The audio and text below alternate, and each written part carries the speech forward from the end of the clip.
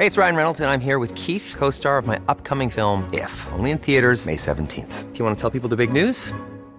All right, I'll do it. Sign up now and you'll get unlimited for $15 a month and 6 months of Paramount Plus Essential Plan on us. MintMobile.com/switch.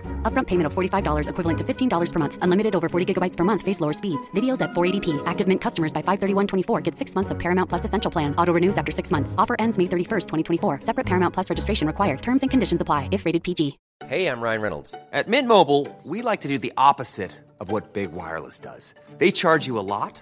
We charge you a little. So naturally, when they announced they'd be raising their prices due to inflation, we decided to deflate our prices due to not hating you. That's right. We're cutting the price of Mint Unlimited from $30 a month to just $15 a month. Give it a try at mintmobile.com/switch. $45 upfront for 3 months plus taxes and fees. Promo rate for new customers for limited time. Unlimited more than 40 gigabytes per month. Slows full terms at mintmobile.com.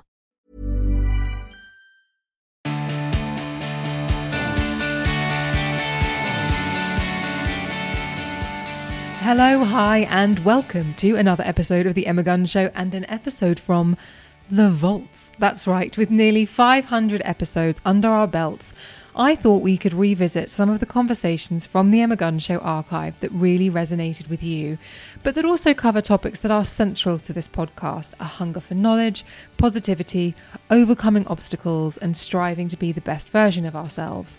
If you're a long-time listener of this podcast, you may remember when this episode was first published. You may have even listened first time around, but I'm aware that new people find the show all the time, and with hundreds of episodes in the back catalogue, it can be quite the task to catch up. So for this series, I'm bumping these conversations to the top of the feed. My guest in this episode of the podcast is best-selling author and motivational speaker Jen Sincero.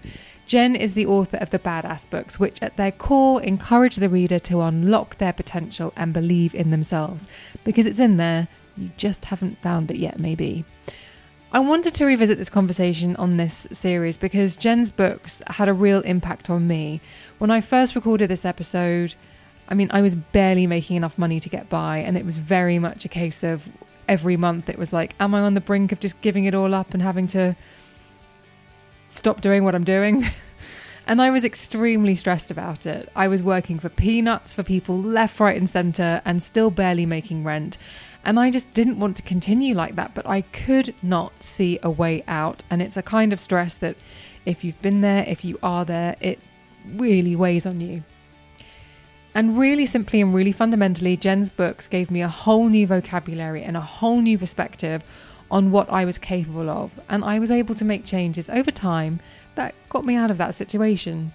There is so much in what Jen says, from having a spiritual gym to using mantras and meditation and visualization to build the kind of mental strength and resilience required to achieve your goals. But she also talks about how to connect with money, how to use your words to manifest your dreams, basically the importance of what comes out of your mouth. Don't put yourself down, because you saying it is a message to someone else, giving someone else permission to think it or act on it. Why it's so important to choose the people you surround yourself with wisely, and so much more. I've revisited this conversation several times over the last few years, and I regularly revisit her books, and I never fail to gain something of value from what she says and how she says it. So I really, really hope that that's your experience That's your experience too. The links to Jen and her books and much more will be in the show notes, but I'm really excited to bring back Jen Sincero onto The Emma Gunn Show.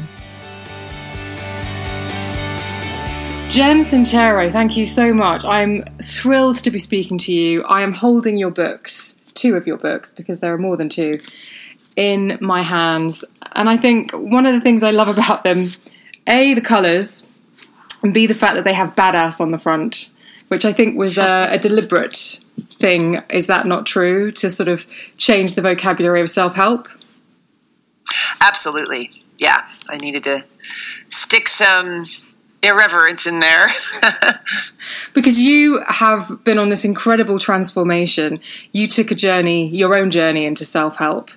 And is it correct that when you were doing all of that, you thought, there's a voice here that I'm not hearing that I really want to hear?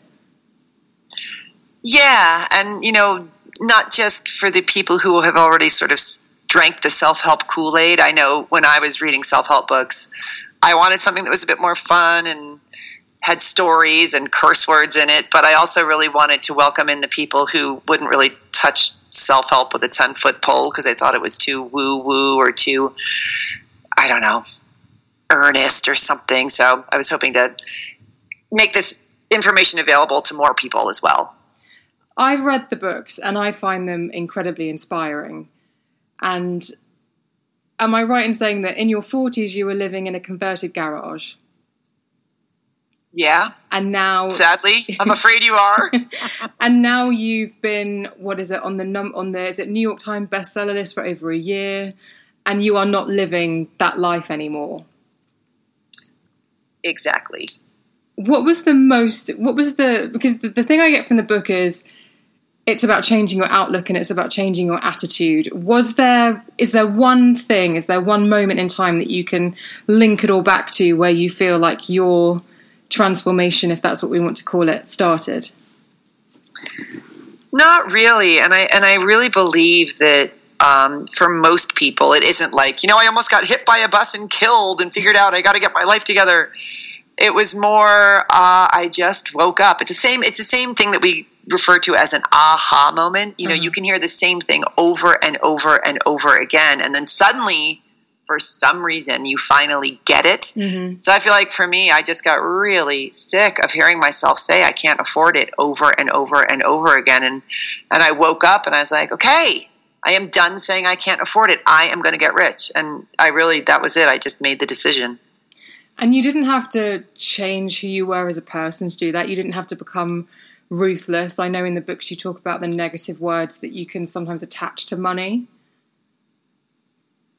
Yeah, well, I actually did have to make a lot of changes about how I was thinking and how I was acting and who I was being. Mm-hmm. So I had to really become conscious of the words I was saying and the beliefs that I was just taking as truth without really thinking about them a lot.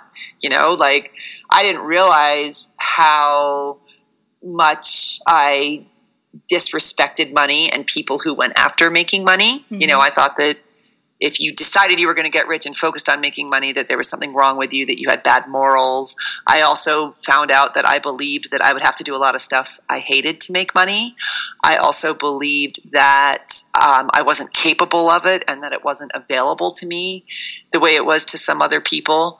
These were all things that once I made the decision to get rich, I started doing the work. And the biggest part, the first step is always becoming aware of what your stories and what your drama is around money, because most of it is very unrealized and very subconscious, and it's critical.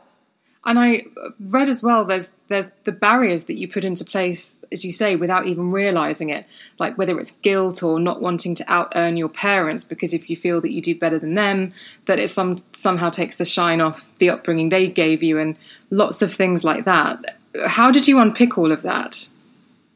I did. Well, first I made the decision, so I'm just going to really stress that because it's very important. And part of making that decision is being available to be wrong about money being the root of all evil, and the economy sucks and it's impossible for me. So you've got to drop your attachment to those stories. And I have an exercise in You Are a Badass at Making Money where I have people write a letter to money. I actually put it in both Badass books. It's the only exercise I repeated because I think it's so powerful. Where, and I did this exercise myself. I sat down and I, wrote a letter to money as if it's a person. And it is a very sobering exercise. I learned that, it's like, dear money, I love you. I wish I had more of you, but I don't trust you. And I feel like a dirty whore admitting that I want you. And there was so much push-pull in there. And it really woke me up to the fact that I had a lot of stuff going on around money. Most of us do. And you've put examples of letters that people who've read the books have written to money too. And there's a real common theme. It's like a bad relationship. It's a codependent problem. Yeah. And so it's funny, when you do this exercise, you go from wondering why you can't make any money to realizing, my God, it's a miracle that I make any at all because I'm so push-pull and all over the place about it. And you also talk about the decision to make money is that flip of the switch is like saying, right, I'm going to lose weight, or I'm going to start dating so I can find someone that I'll end up marrying. It's sort of an instant moment. How does one maintain that? Because, we all know that we fall off the wagon. These journeys aren't necessarily linear. What's the advice to keep pushing through, even when it doesn't feel like it's going to happen, or you feel despondent or unmotivated?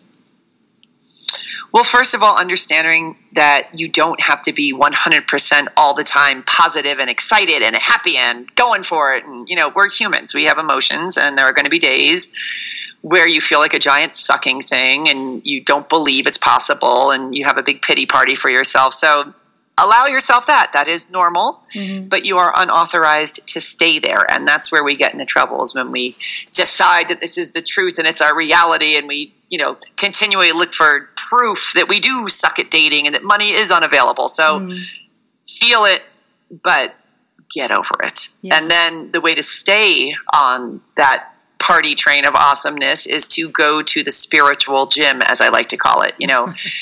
Create a practice for yourself. Every single day, read a self-help book that inspires you for 5 minutes. Meditate. Listen to guided meditations. Listen to music that pumps you up instead of makes you depressed. Go hiking out in nature. What surround yourself with people who inspire you and make you feel like you can kick ass. But you've got to figure out, what is it for you that makes you feel powerful? What specific things is it for you? And you've got to put it in your schedule, and you have to do it every day. It's like going to the gym. You've got to work out every day and keep those muscles strong if you want to stay in shape. Same thing with your mindset. You've got to keep it in shape. And just hoping it's going to happen isn't going to work. You've got to have these specific pieces in place to get yourself where you need to go.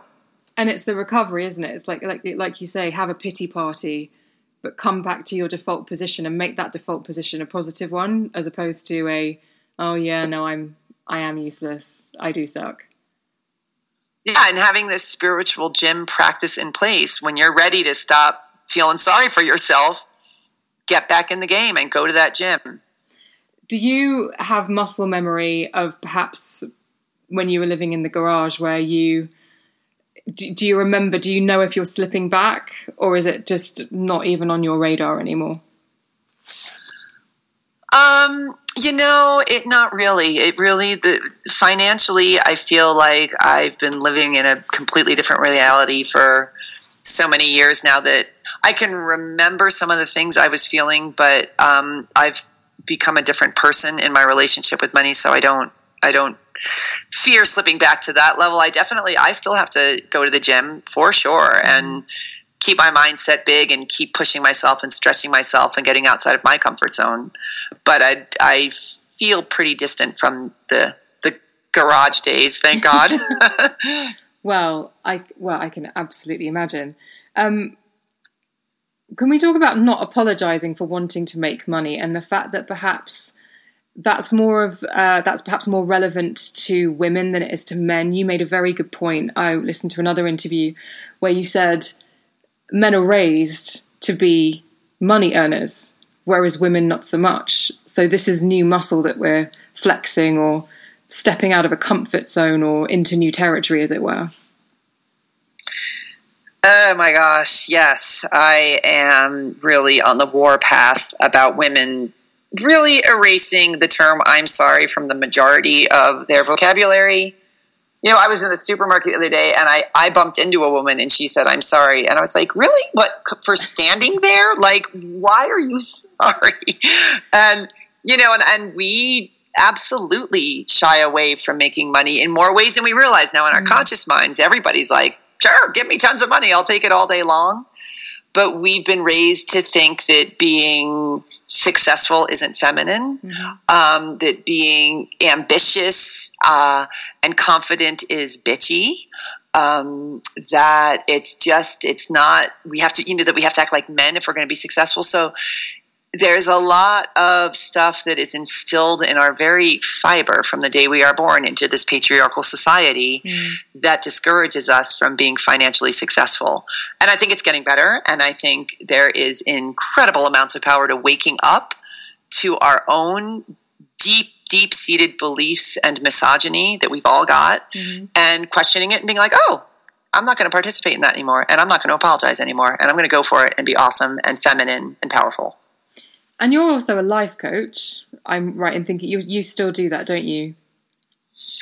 I am not actively coaching right now, but I think once a life coach, always a life coach. Did you notice a difference in vocabulary when you were coaching men versus women? That's an interesting question. In my own vocabulary or theirs? In theirs. In theirs.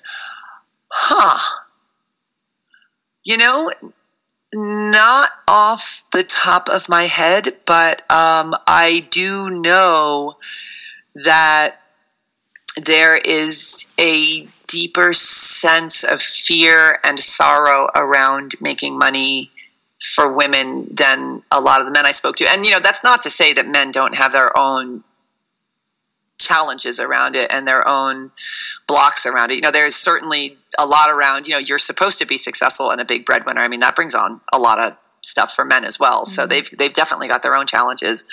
But I think women, it comes down to the confidence and the permission to make money for women much, much more than it does for men.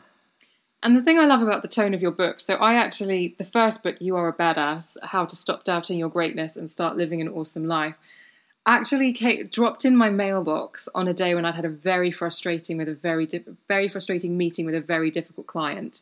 So it literally dropped out of the universe into my lap. And I think I wrote a very long Instagram post about it because I think I read it that evening and subsequently stopped working for that client. Oh, awesome. And the thing I liked about it was you don't pull any punches. Like, you're not going to say, come here and have a cry on my shoulder, Emma. But equally, you are on my team. But you're saying it's all up to you. No one's going to handhold you through this. I can tell you how it works. And you talk about the universe and mantras and all of that kind of stuff. But I really like the fact, is that the feedback that you get, the fact that you give people ownership of being able to change their lives and make decisions? Yeah, and I think, and it's funny because I feel like that is also one of the biggest blocks for change is that we don't want to take responsibility. It's so much easier to be a victim to the economy or a victim because your parents told you were an idiot your whole life, or a victim, that, being broke runs in your family or whatever. It's, it's quote unquote easier. And, however, it's so much more fun when you do realize that you really are in control and that you can change your life, and that we all have different challenges. I'm not saying it's the same for everybody, but we definitely all have the ability within us to create what we desire. And when you start to look at that as something that is really exciting and real, you can completely transform your life. Do you think sometimes people get wrapped up in what other people think of them? They stop realizing or stop channeling what they can achieve. I'm going to start my own business. Oh, but my friend thinks I'm crazy. I don't have the funds. All of those sorts of thoughts just layer upon someone's drive and just kill it. I think it's one of the biggest joy killers on earth is kowtowing to what other people think of you and listening to their doubts, fears, and worries, which is why I am such a strong advocate that one of the most important things you can do is to surround yourself with other people who are kicking ass, who have your back, who, when you tell them you're going to do something exciting and risky and daring, instead of telling you the 8 million ways that it won't work, offering you support and cheering you on and modeling for you that, I did it too, you can do it too. It's so critical. I listened to another interview you did and it was one of those moments you said it and I thought that's so true. The people who are there for you when you're on the downs and outs may seem great, but actually it's the people who, when you're on the up and you're doing well, who cheer for you, that you kind of almost appreciate more. Yeah, because when you're down in the dumps and somebody comes to help you, and don't get me wrong, like I am so grateful to anybody who's ever helped me when I was in the pits, but they get something out of it too. You know, they get to feel like the hero and they saved you and they're helpful. When you cheer somebody on who is kicking ass, especially if you are not at that moment yourself, there's nothing in it for you. And so my friends and my colleagues who support me all the time, regardless of whatever position they're in, that is very impressive to me. And that's the kind of person I aspire to be as well. I think that really shows a level of evolution that is impressive. Hey, it's Ryan Reynolds, and I'm here with Keith, co-star of my upcoming film, If, only in theaters May 17th. Do you want to tell people the big news? All right, I'll do it. Sign up now and you'll get unlimited for $15 a month and 6 months of Paramount Plus Essential Plan on us. MintMobile.com/switch. Upfront payment of $45 equivalent to $15 per month. Unlimited over 40 gigabytes per month. Face lower speeds. Videos at 480p. Active Mint customers by 531.24 get 6 months of Paramount Plus Essential Plan. Auto renews after 6 months. Offer ends May 31st, 2024. Separate Paramount Plus registration required. Terms and conditions apply if rated PG. This is Paige, the co-host of Giggly Squad, and I want to tell you about a company that I've been loving, Olive & June. Olive & June gives you everything that you need for a salon-quality manicure in one box. And if you break it down, it really comes out to $2 a manicure, which is absolutely insane. It's also so easy to get salon-worthy nails at home with Olive & June. The difference between how your nails used to look when you did them yourself and now with the Mani system is a complete game changer. The best thing about Olive & June, too, is it's a quick dry. Dries in about 1 minute, lasts for 5 days, and full coverage in up to 1 to 2 coats. Visit oliveandjune.com/perfectmani20 for 20% off your first system. That's oliveandjune.com/perfectmani20 for 20% off your first system.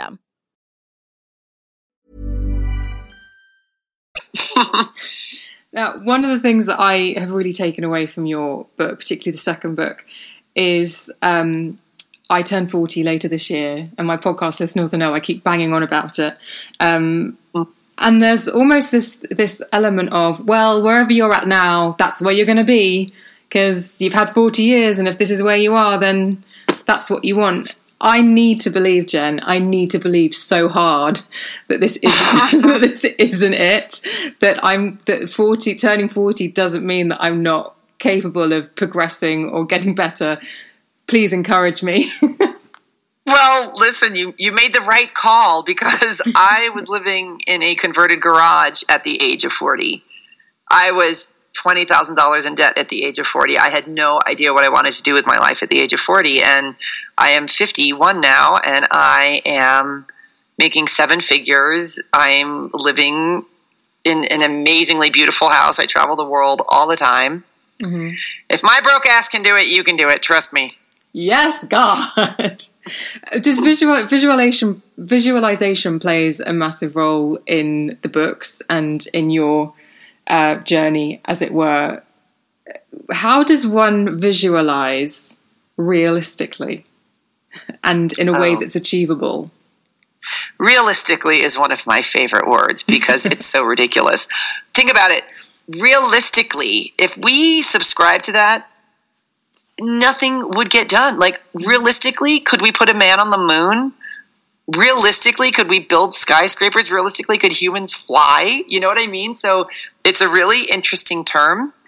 And realistically, what is in your heart is the truth. And I know that sounds really woo-woo, but it's when we have the audacity to believe in our desires more than what is currently surrounding us. When we make the truth our desires, not our circumstances, that's when we empower ourselves. So, there I was in a converted garage, age of 40, never made a dime my whole life, sucked at making money, didn't know what the hell I wanted to do. I could have latched onto that easily for the rest of my life, because I had 40 years of proof that was the truth.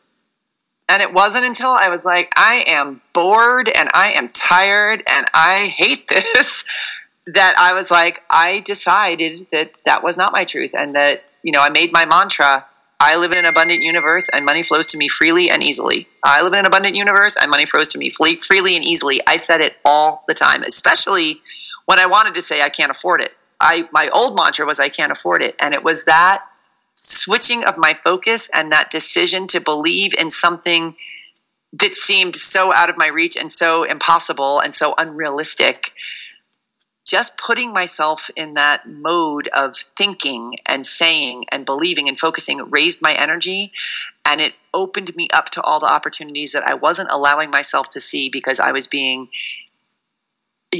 subscribing to this other quote unquote reality that was my environment.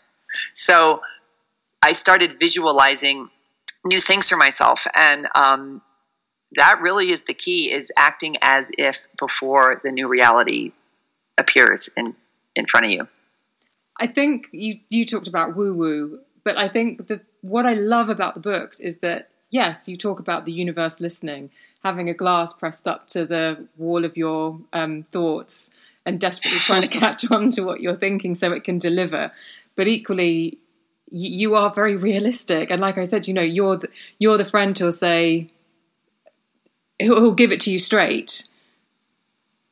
And I love the... Yeah. Sorry, carry on. Well, I just want to say one more thing about the realism thing. Mm-hmm.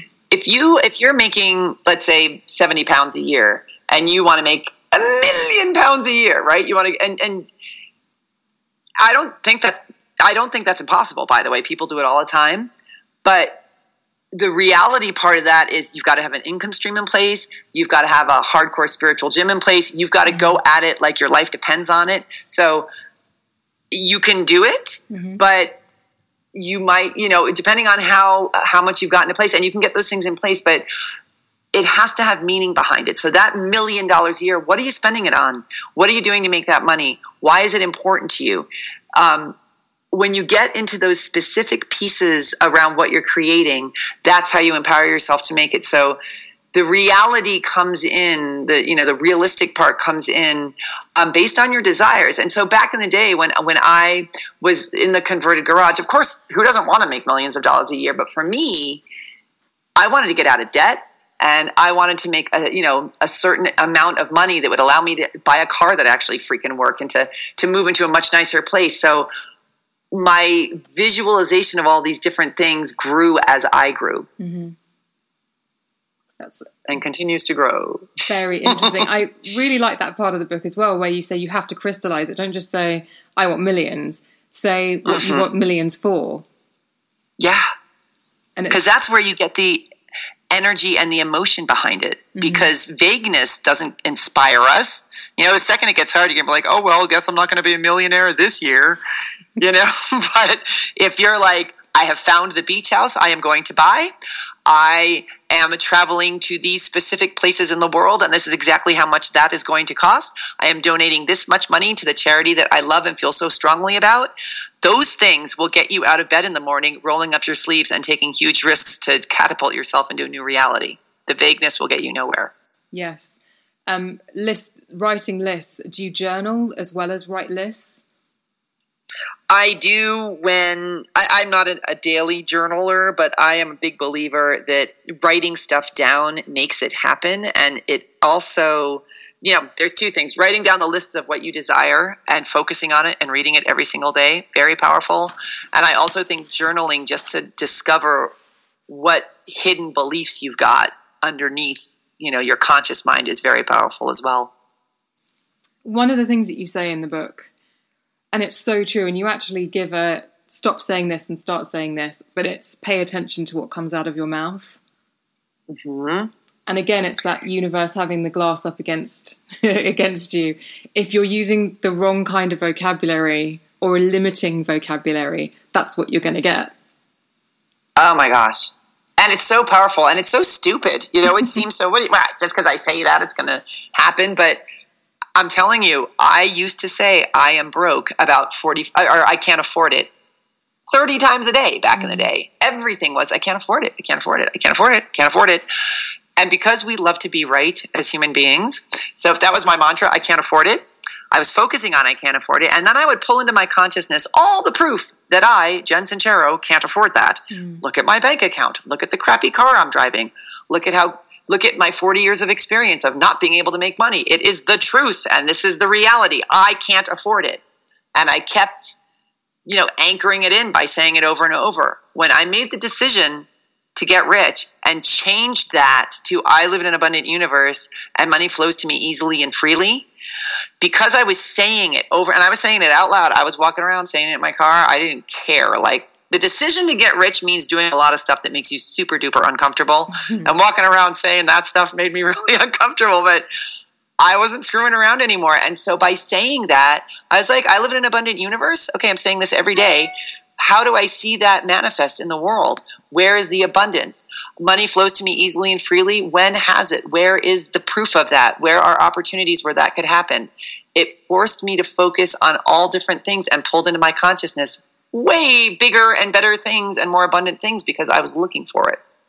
Because I think with books out there like The Secret that say manifest, and I remember reading that years ago and just thinking, and it was some stupid example, like I want a pair of Manolo Blahniks or something. I was watching too much Sex and the City, which is bad for anyone at the time. But actually, it's not about saying, I want this. It's about changing your mental landscape to accommodate the opportunities and the pathways towards something. Is that right? It's to say, if I'm asking for this, if I crystallize what I want, then I'm going to see that opportunity that I wouldn't have seen before. Exactly. And here's the thing about that. When you see the opportunity, it's going to scare the crap out of you and be really uncomfortable. So right now, wherever you're at, the thing you desire is available to you right now. You just have to be available to do what it takes. So for me, it was all about money, right? And I never made money and I didn't have opportunity. When I changed my mindset and started focusing on different things, the opportunity was there. You know, the first big thing I did was hire a life coach, and she cost 1/4 of my annual income at the time. And I was in debt. I wasn't making money. And in the old days, my old mantra would have fit in beautifully. I can't afford it. Next. 10 years go by, still broke, still in the garage. But because I'd made the decision and changed my story, instead of saying I can't afford it, I was like, all right, she's $7,000. I'm figuring it out. And I figured it out, and I hired her, and then I tripled my income in 3 months. But so that opportunity was there when I was in the garage being broke and attached to being broke. Mm-hmm. It was more about the availability to see and take action on the scary, uncomfortable opportunities that are there all around all of us all the time. And it's not about being reckless either. It's about being and just spending 1/4 of your salary on something reckless and disposable. It's saying, I'm spending this to make more. You're finishing your own sentence, as it were. Yeah, and yes, and because that fear and that discomfort is paired with the excitement of sort of what we were talking about before, like focusing on the goal. So it's about, is this opportunity that is scaring the living crap out of me right now going to take me closer to my goal? And if the answer is yes, you got to jump on it. Can we talk a little bit about rejection and how difficult that is for a lot of us, and how when anyone is going out there asking for money for their services or for their ideas, that they are going to encounter at some point types of rejection? How do you coach people to manage that and deal with it? To see it as a stepping stone and to see it as proof that you are getting outside of your comfort zone, and be proud of your rejections. If you don't have any rejections, you're not even trying. Oh, that's so amazing. I love that. I love that. I might have to get that tattooed on my ass. That is amazing. I won't, but you know what I'm saying. So, oh, please do. Come on. Rejection is proof that you're trying and proof that you're outside of your comfort zone. Amazing. Mm-hmm. And so, I mean, I know there's all the stories about J.K. Rowling submitted the Harry Potter book to, I don't know, a gazillion publishers before one took it up, and look what happened.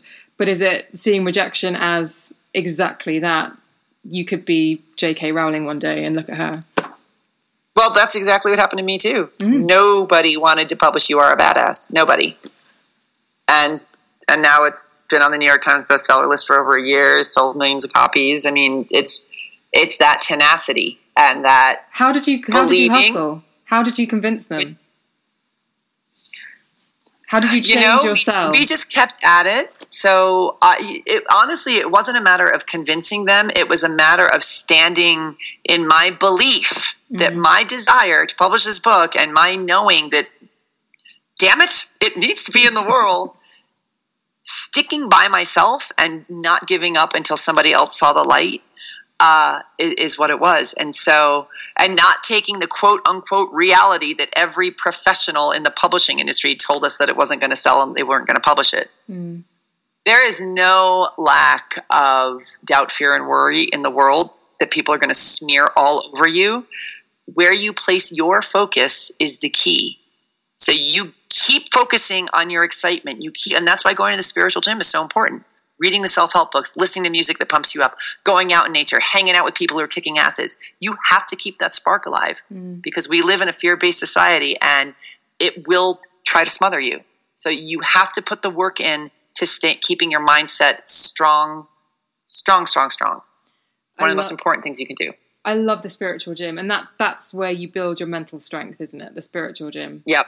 So that's meditation, that's visualization. And also, is it the mantras? Yep, all of that.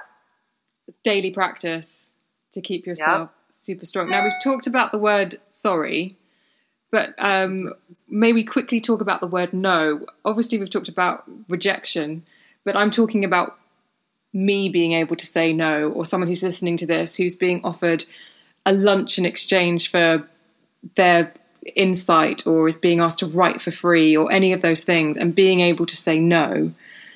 I've heard you talk before about if you say yes to something you don't want to do, it sends out an icky energy. Yeah, it's about valuing yourself and not coming from a desperate need to be liked. And when you really love yourself and value yourself, you have excellent boundaries. You understand that when you say yes to somebody out of guilt and obligation, you're not doing them a favor either. I don't want somebody to do something for me if they don't want to do it. You know what I mean? So but it starts from having your own appreciation and respect for yourself, and then that will flow out to respecting others as well. Incredible. Right, now I know our time is drawing to a close, but do we have a Jen Sincero final thought for listeners? What's next? Is there another book? Please, God, let there be another book. There's always another book. Are you kidding? I'm taking the summer to really get clear on what I want to manifest next. I just finished You Are a Badass at Making Money. So I'm going to allow myself to celebrate that and to really enjoy promoting that and sharing that information. It just came out, 2 months ago. So let's stay with her for a while, and then, then I'll get on with the next round. But right now, it's all about the badass at making money. It really is. And thank you so much for your time. And also thank you for being the person who wrote this book and put it in my hands, because it already means a lot to me. You Are a Badass. Oh, thank you. Both books are absolutely brilliant. And listeners, the links will obviously be in the show notes to get your hands on these books. So, Jen, thank you so much. Where are you, by the way? I know that you're on a time difference and you're back in the States, but whereabouts in the States are you right now? Santa Fe, New Mexico. Well, I bet it's beautiful. I thank you so much for your time. Thank you so much for being on the Emma Gunn Show. Oh, thank you so much for having me. This was awesome. Thank you so much for listening. I really hope you found that episode helpful. If you want to get in touch with me, you can email me at thebeautypodcast@gmail.com. I love hearing from you. If you prefer something a little more informal, then why not DM me on Instagram and Twitter, where I'm at Emma Guns. Or if you want to chat to me or thousands of other listeners of this podcast, then you can click the link in the show notes, which can be found wherever it is that you are streaming and downloading this episode, and join the Facebook forum. You have to answer a couple of questions and agree to the forum rules, but then you will be welcomed in with open arms, and I cannot wait to see you there.